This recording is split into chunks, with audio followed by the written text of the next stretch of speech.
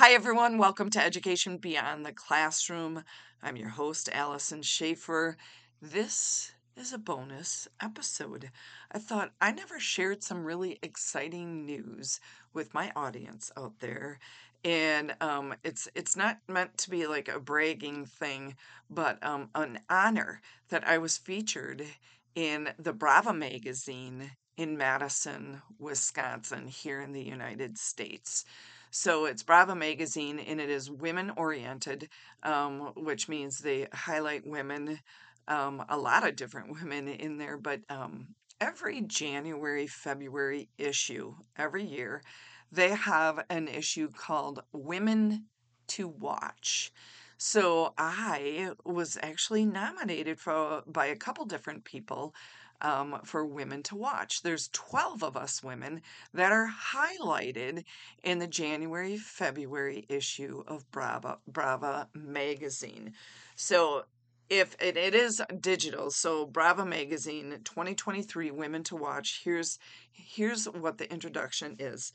Our 12 women to watch represent individuals who are community change makers, leaders, and creative thinkers with ideas that can shape entire industries.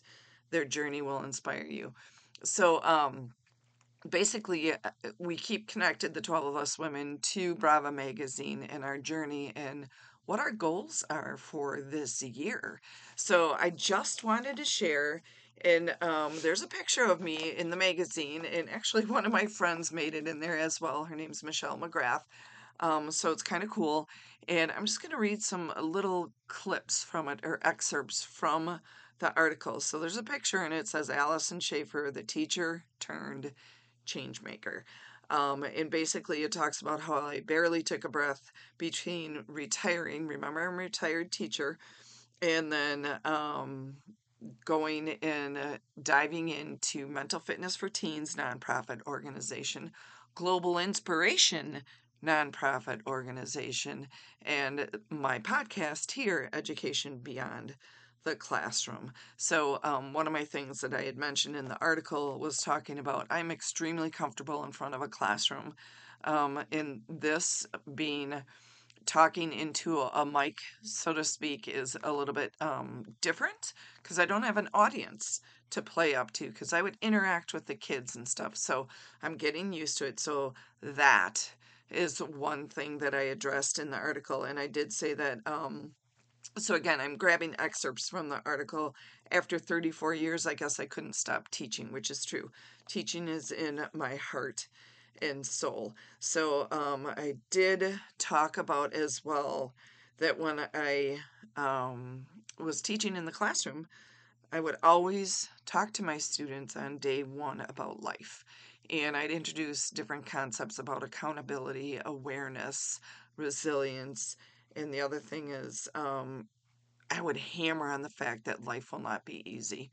It really will not be easy. And I said, your life's not going to be easy, but you will take away a lesson from every single obstacle that you face. Um, so there's some really, really nice quotes from friends. And then I'm going to end with this um, is what excites you about working with a younger generation of women? And I said they're passionate, they're accepting of change, and they want what's best for everybody. There's definitely a generational difference being more accepting of people's differences and their lifestyles and what they choose and how they choose to live their life. I think our younger generation and our leaders are going to be more accepting of that and compassionate about that, which opens the doors for a little bit more adversity, adjusting, and acceptance.